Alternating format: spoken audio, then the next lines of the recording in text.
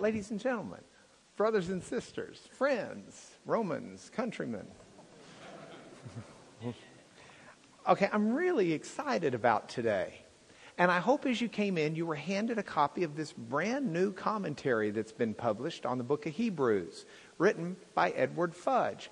I asked Edward if this might be something where we could work something out to give a copy to our class, because he's filled in for me before, and a number of you know him through a number of different sources. And we set it up to do so before I realized that Edward actually dedicated this book to me. And once I realized that, I felt really guilty, like, oh yeah, well here, look, the book's dedicated to me, have a copy. I promise you we set that up before I knew it, and it's embarrassing to me that in light of all of that, this is here. I wanted you to have a copy because Edward had been sending me his galley proofs as he was writing it. And I was getting to read along as he worked on this book. And so I was very excited. I'm excited to post this on the internet so people can hear this interview with Edward. And that's what I want to do, is I want to go through the book of Hebrews. Let me tell you a moment about Edward Fudge. When I moved to Houston, June 1 of 1984, over 25 years ago, you're not any younger than I am. You should not be making those comments. When I moved here, I started going to church at a church in the Galleria area, and I had the blessing of sitting under Edward Fudge occasionally for Sunday school classes. And whenever I was not teaching, I wanted to be in his class. In my 48, almost 49 years of life, I can't think of anybody else I would rather listen to teach the Word of God than Edward. And I mean that sincerely. He's been a mentor to me. He's been a teacher to me. His lovely wife, Sarah Faye, have been wonderful friends with me. He has a bachelor's degree in biblical languages, which is what I have, but he also has a master's degree in Greek.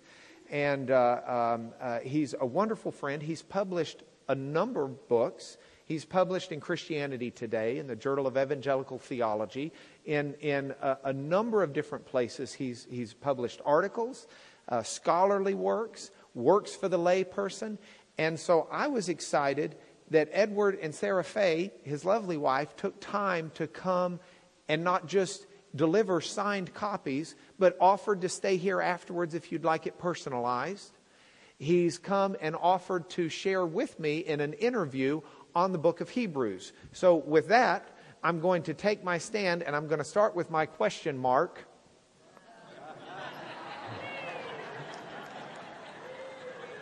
Question mark.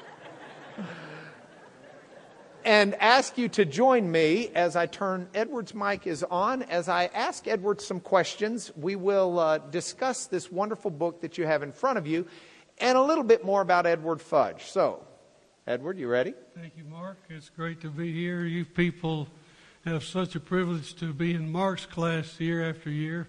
He's one of the most incredible teachers I've ever known. And you know his... Thank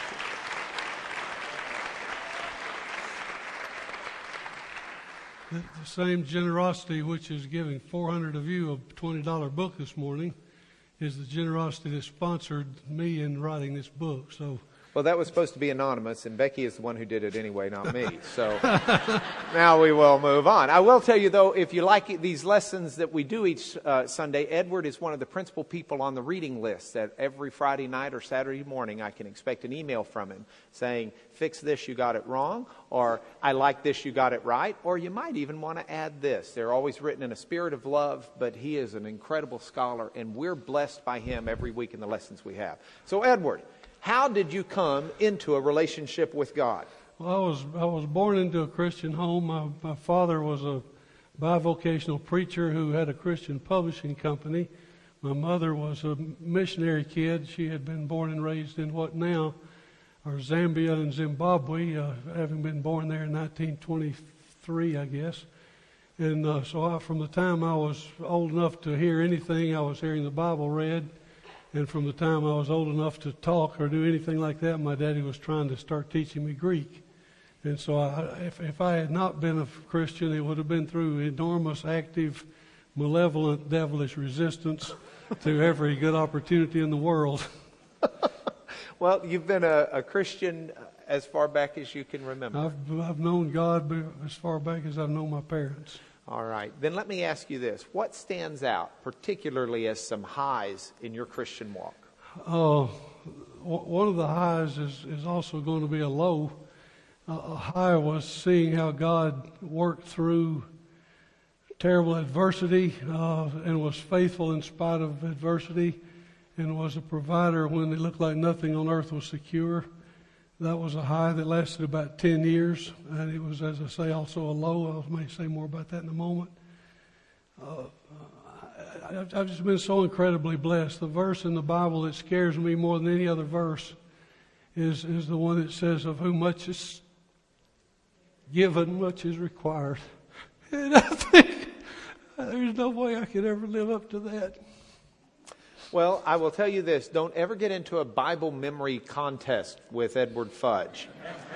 When I was a brash younger man, as opposed to being a fresh man now, I guess, Edward and I would sometimes go eat lunch together. It was before Edward went to law school, and Edward was publishing a Christian newspaper, or Christian, would we call it that? Yeah. Christian newspaper. And over lunch, we would periodically challenge each other with this. I don't even know if Edward remembers this, but it would be a game where one of us would find a scripture and read it blindly, and the other one could get 1 point if they named the book, 3 points if they named the chapter, and 5 points if they could get the verse. Now, I was always trying the Gospels, the Synoptic Gospels, because it's really hard to tell the difference between Matthew, Mark, and Luke on some of those. But I can tell you, I quit playing it after we did it 3 times because I just couldn't stay in the ballpark with him. So this is a man, if he's got a favorite Bible verse, he can probably start with Genesis 1:1 and go to Revelation 22. So I pay attention to you when you say that. What stands out as some lows? Tell us about those. Well, I mentioned a 10-year period when we learned God's faithfulness. That was a time in which, in rapid succession, everything on earth that I thought was solid except my marriage was destroyed or died or taken away. In rapid succession, within a period of about 3 years, my father died at age 57 suddenly and unexpectedly. The family publishing business that I had grown up in was taken away from us by some, the most charitable thing to say is mean and legalistic and sectarian characters who managed to sneak in and purchase it without us knowing it. And I don't have time to tell how that could happen. I was fired from that job. I was fired from my preaching job. And 2 or 3 debaters who were against what they call the grace, unity, fellowship heresy, which I was guilty of, came to our home county and preached meetings in churches against me for time after time after time. They were against grace, unity and fellowship.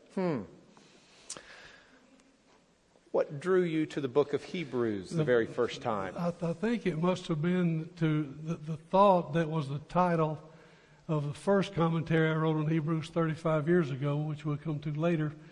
And the title of that book was Our Man in Heaven. And it began, maybe not suddenly, gradually at some point in the 1960s, I began to perceive that the real picture in Hebrews is Jesus as a man, not simply a spirit, not simply the Son of God, but the Son of God who became man, one of us.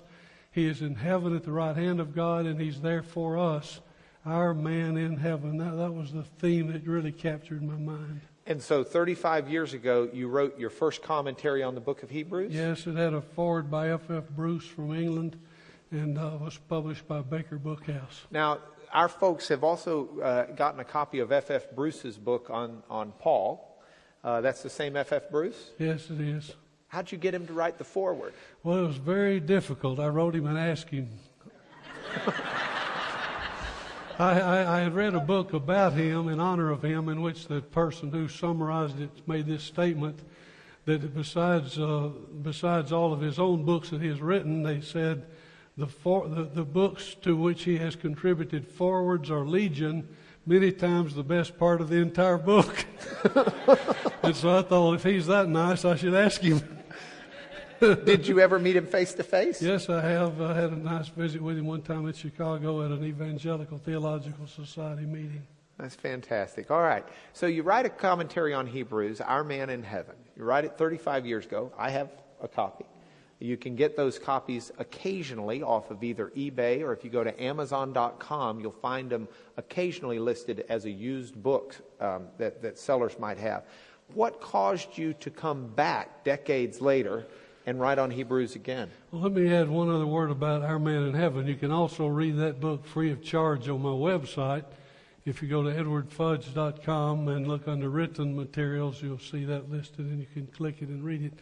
I think a couple of things probably, Mark. First of all, it was an unbroken succession of interest in Hebrews those 35 years. I've preached on it, taught on it, read it, loved it, studied it.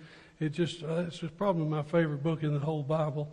So there was never a break in a sense. But what really triggered this commentary was 2 years ago, in 2007, at our Lanier Law Firm retreat in Guatemala. I was out walking one morning about 6 o'clock down the cobblestone streets of Antigua, and nobody was up yet much, and I was praying, and particularly I was praying, asking God for a project that He wanted me to do next to serve Him. During the next couple of hours, or 3 hours, at least by noon, I was very impressed in my mind and heart that this is what I should do, revise that Hebrews commentary.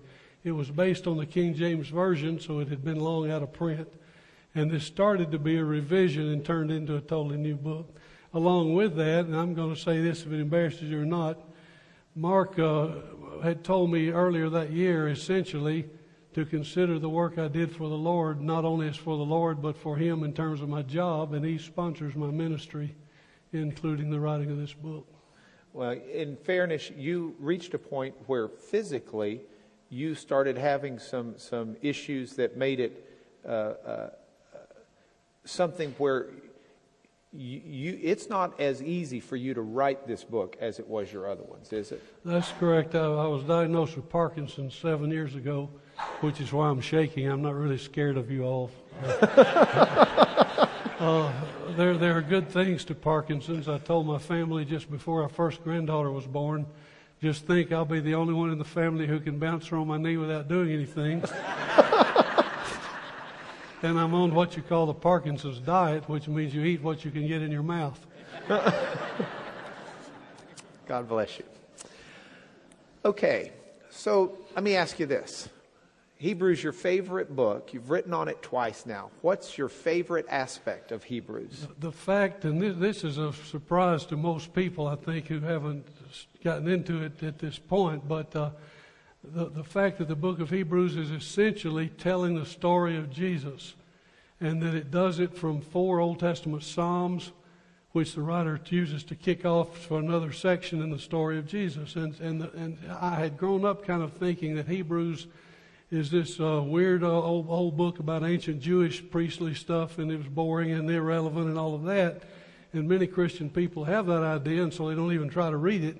But if you learn the secret to Hebrews, it is that it's really the story of the Son of God who became a man to make men and women children of God, who is now Himself man in heaven on our behalf, guaranteeing our present successes and guaranteeing our ultimate victory beside Him. Okay, being the world's worst at staying on agenda, I'm going to totally surprise you if Lewis will throw me a pen. What are the 4 Psalms? The first one is Psalm 8, which is dealt with in chapter 2 of Hebrews, and has to do with the incarnation.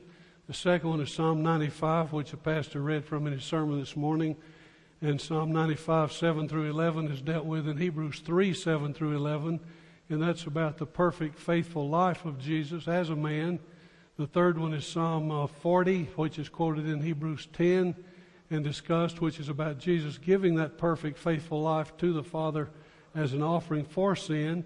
And the fourth is Psalm 110, 1 and 4, which is all through the book of Hebrews and has to do with Jesus, who became a man, who was faithful, who gave that faithful life as an offering, who then was raised from the dead, ascended into heaven, and is at the right hand of God in power and glory now.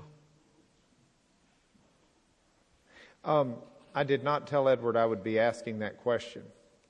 I just thought I might finally score some points on him in the memory game. Clearly Parkinson's has not shaken his memory.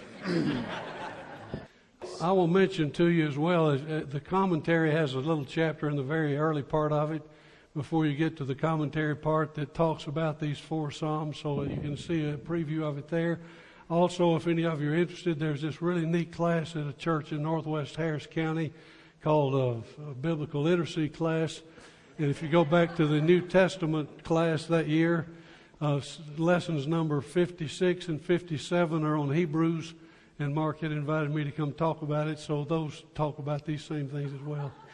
I brought in the expert for that when we covered that class. Everybody ready for me to go back? Okay. Edward, do you have a favorite passage in the book?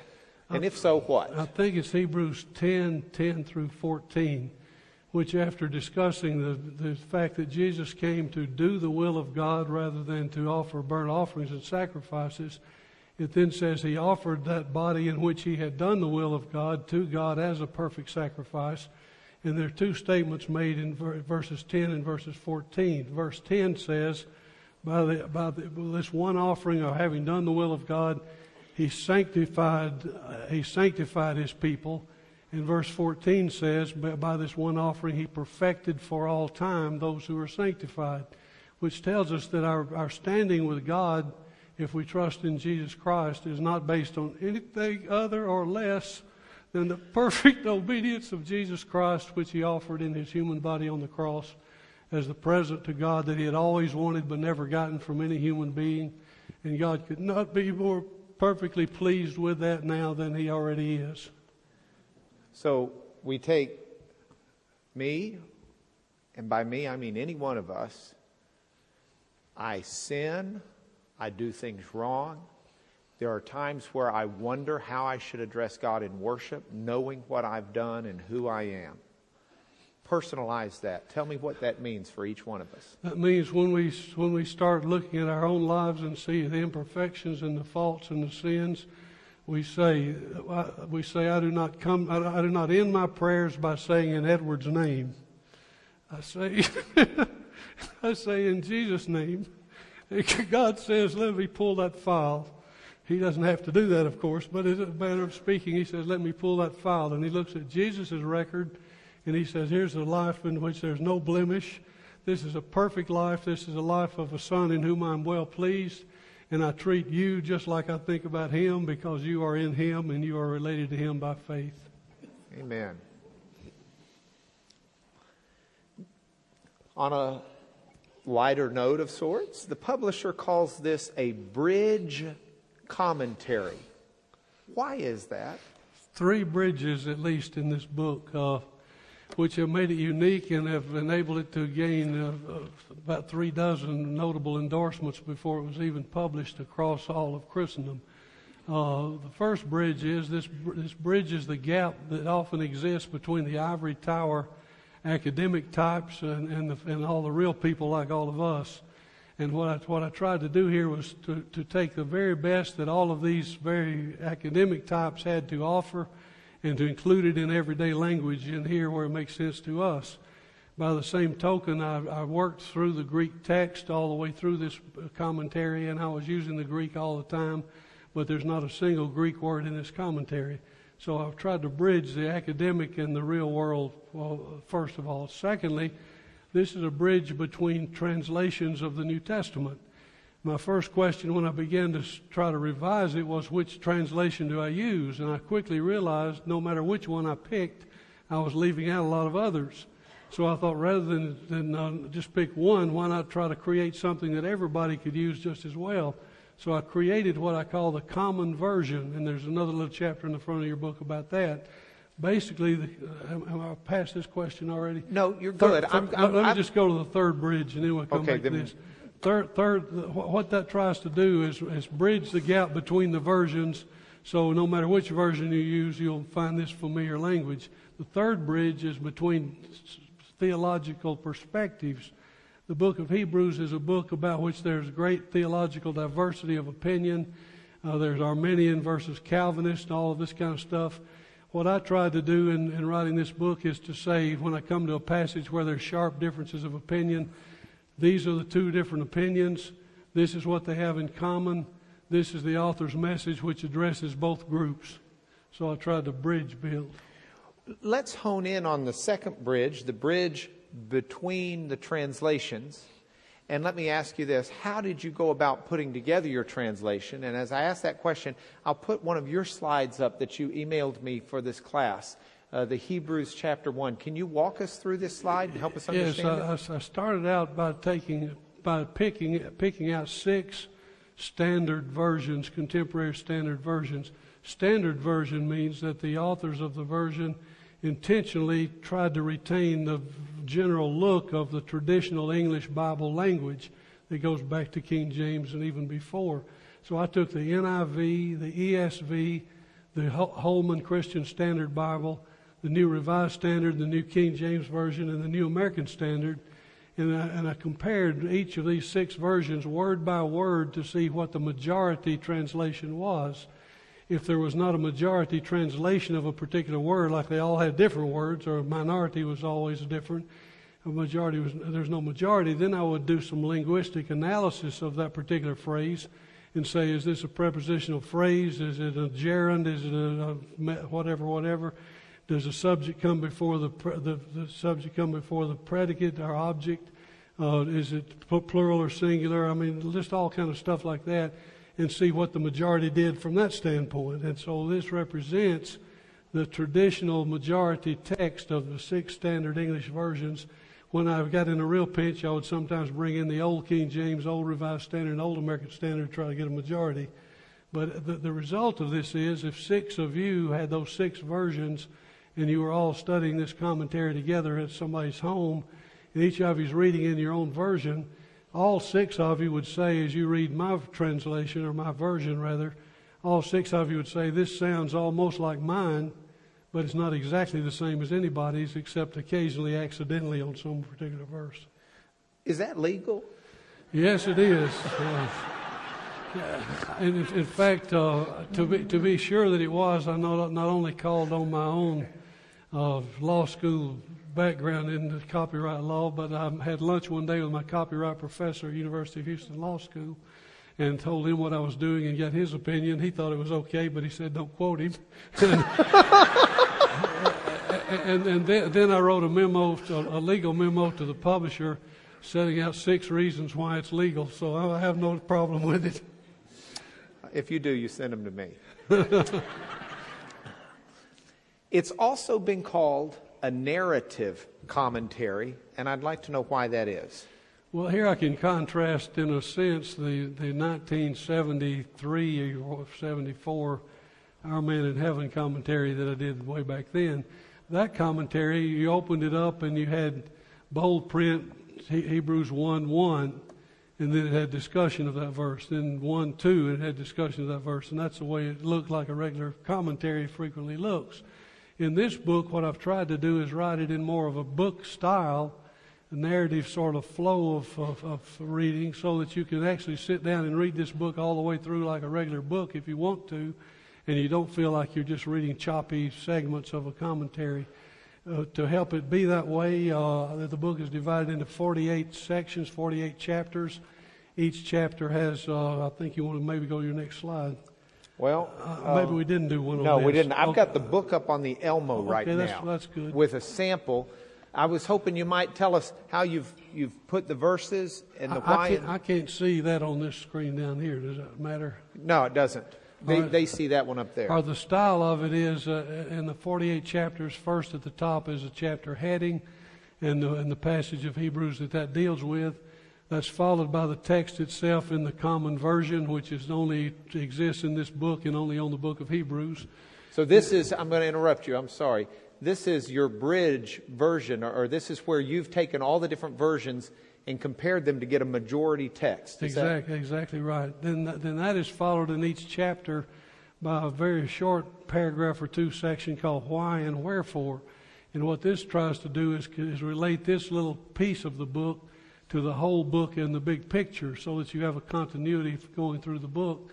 And then that section is followed by a section that's much longer called Unpacking the Text, in which I take the text one verse and phrase at a time and talk about it. But even then, I have it broken up into subheads as you go through and try to maintain this narrative kind of style throughout. Okay, so if we're in a big hurry, can we just read all the whys and wherefores? That would not be a bad way to get the general overview of it. Okay. But I hope you'll come back later and read the rest. Good. What passage do you, who studied this book, is published on it now for over 35 years, what passage of Hebrews do you still find the most difficult to understand?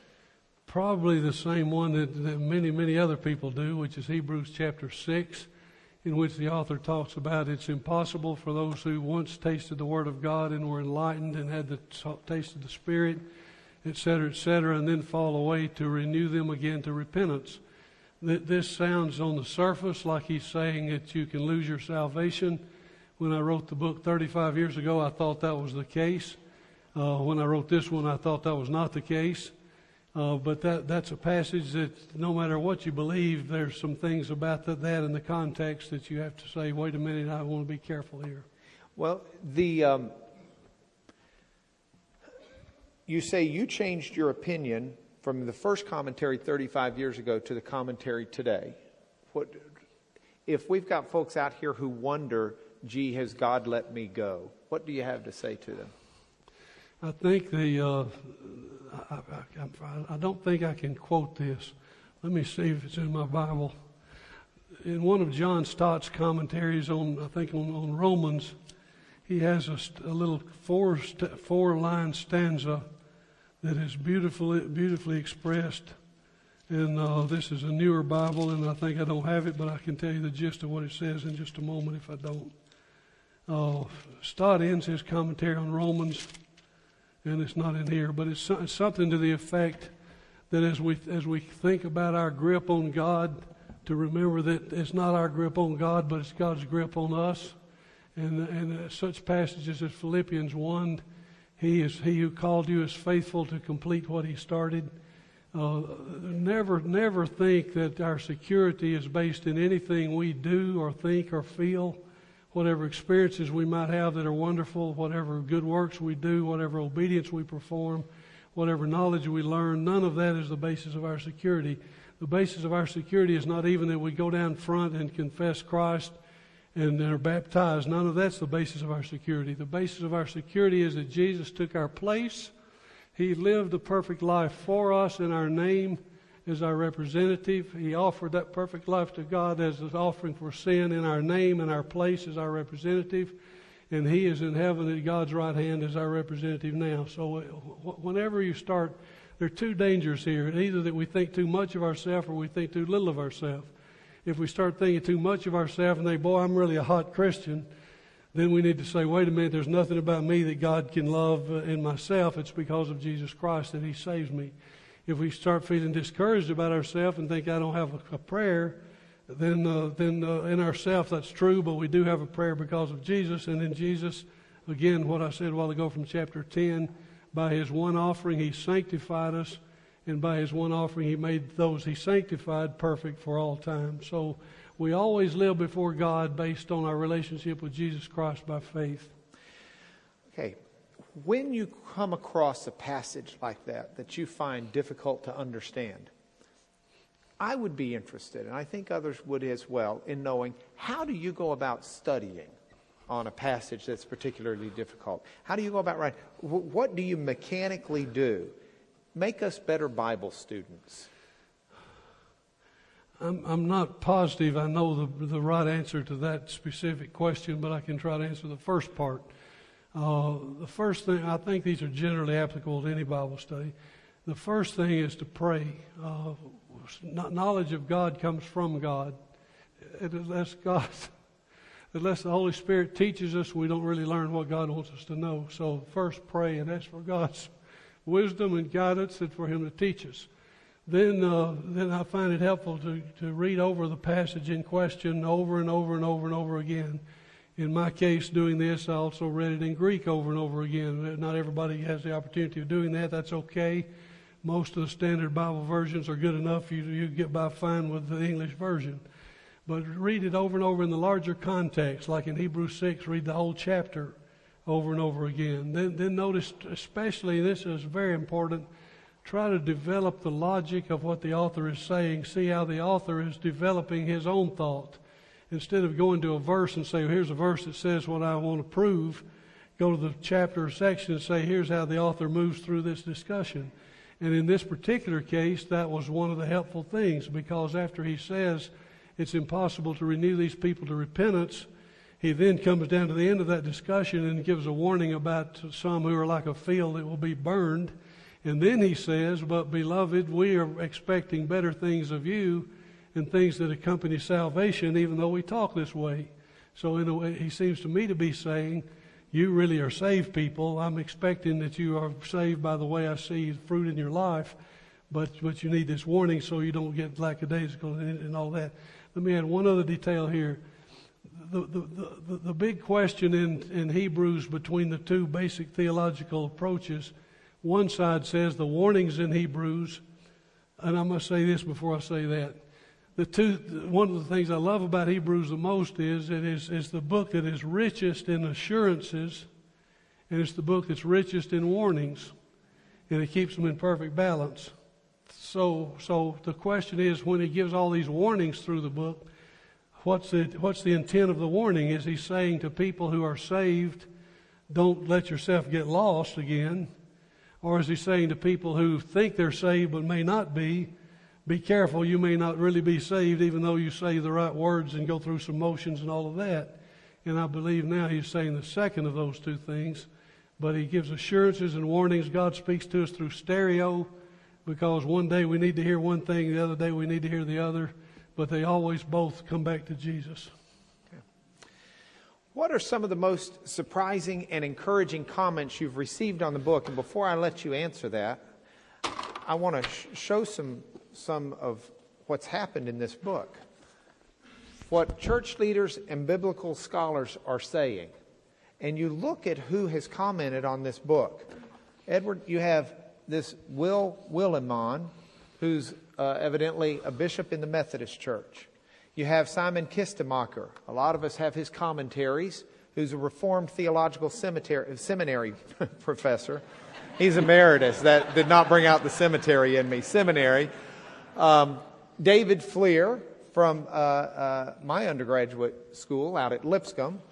David Capes, who a lot of folks in here will know, from HBU. You've got Sarah Sumner, who's out at Azusa Pacific. Sarah Sumner out at Azusa Pacific. You've got Brian McLaren. You've got Chris Marshall, who's at Religious Studies. You've got a fellow some of us know named Jeff Shreve, pastor of First Baptist Church, Texarkana, Texas, with From His Heart Ministries. Jeff said, finally, there's a commentary on the often neglected book of Hebrews that combines meticulous scholarship with readability and practical understanding. This work is sure to be a favorite of preachers, teachers, and Bible students alike. And you've got Mennonites, you've got Church of Christ, you've got Presbyterian, you've got Episcopal, you've got Disciples of Christ. These are the ones that just jump out as me as I flip through here, page after page. In light of that, tell us, what are some of the more encouraging and surprising comments you've gotten, please? Well, one of the most encouraging things was the rapidity and the generosity with which these people wrote back in with endorsements after they were willing to read through the proofs of the book.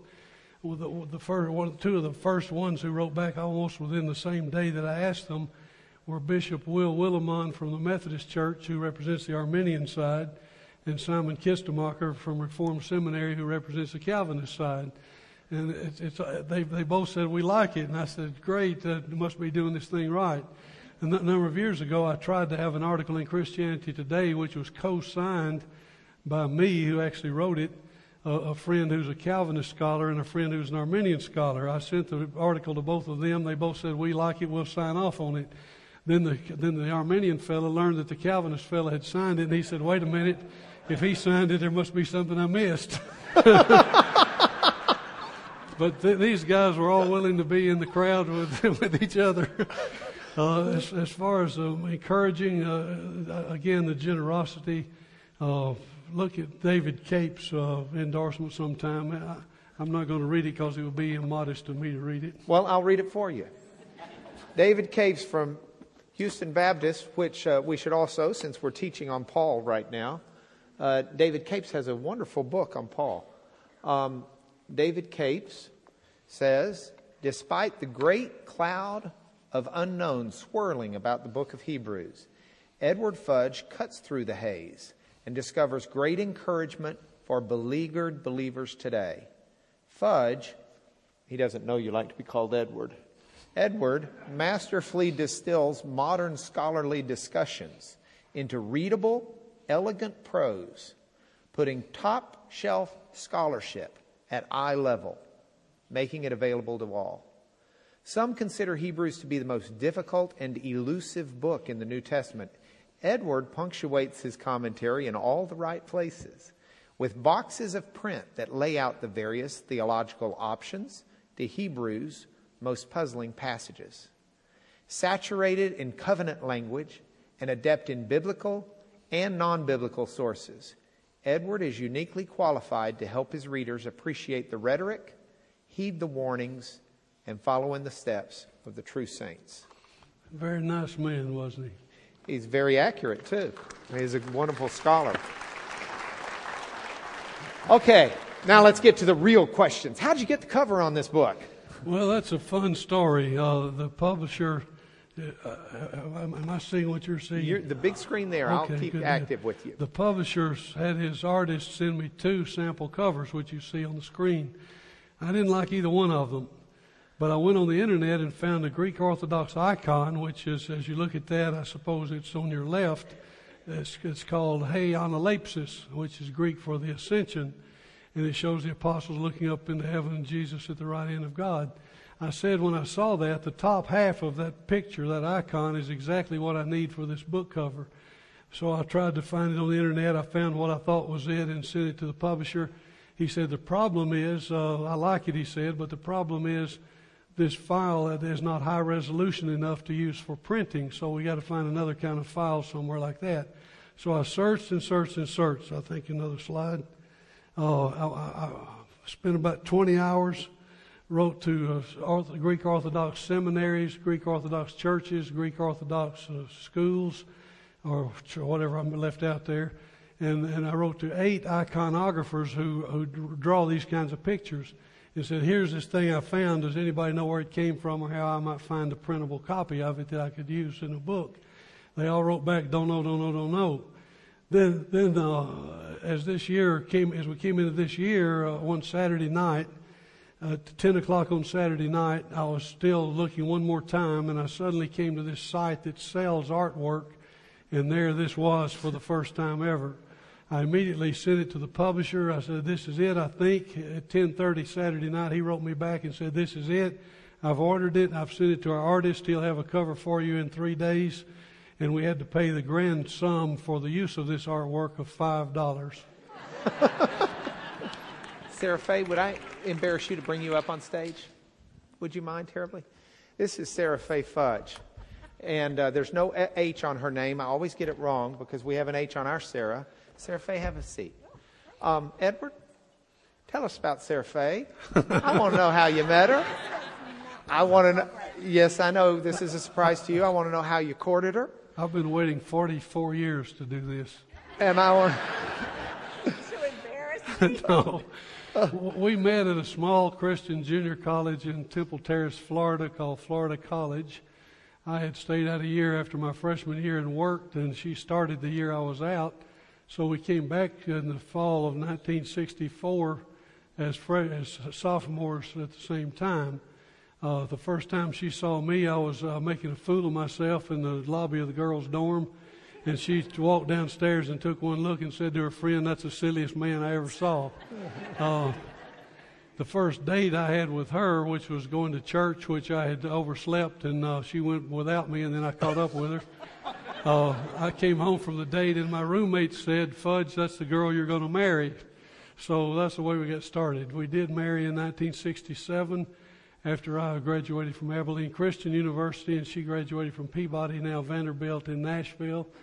And we've been together as husband and wife since 1967. That's 42 years.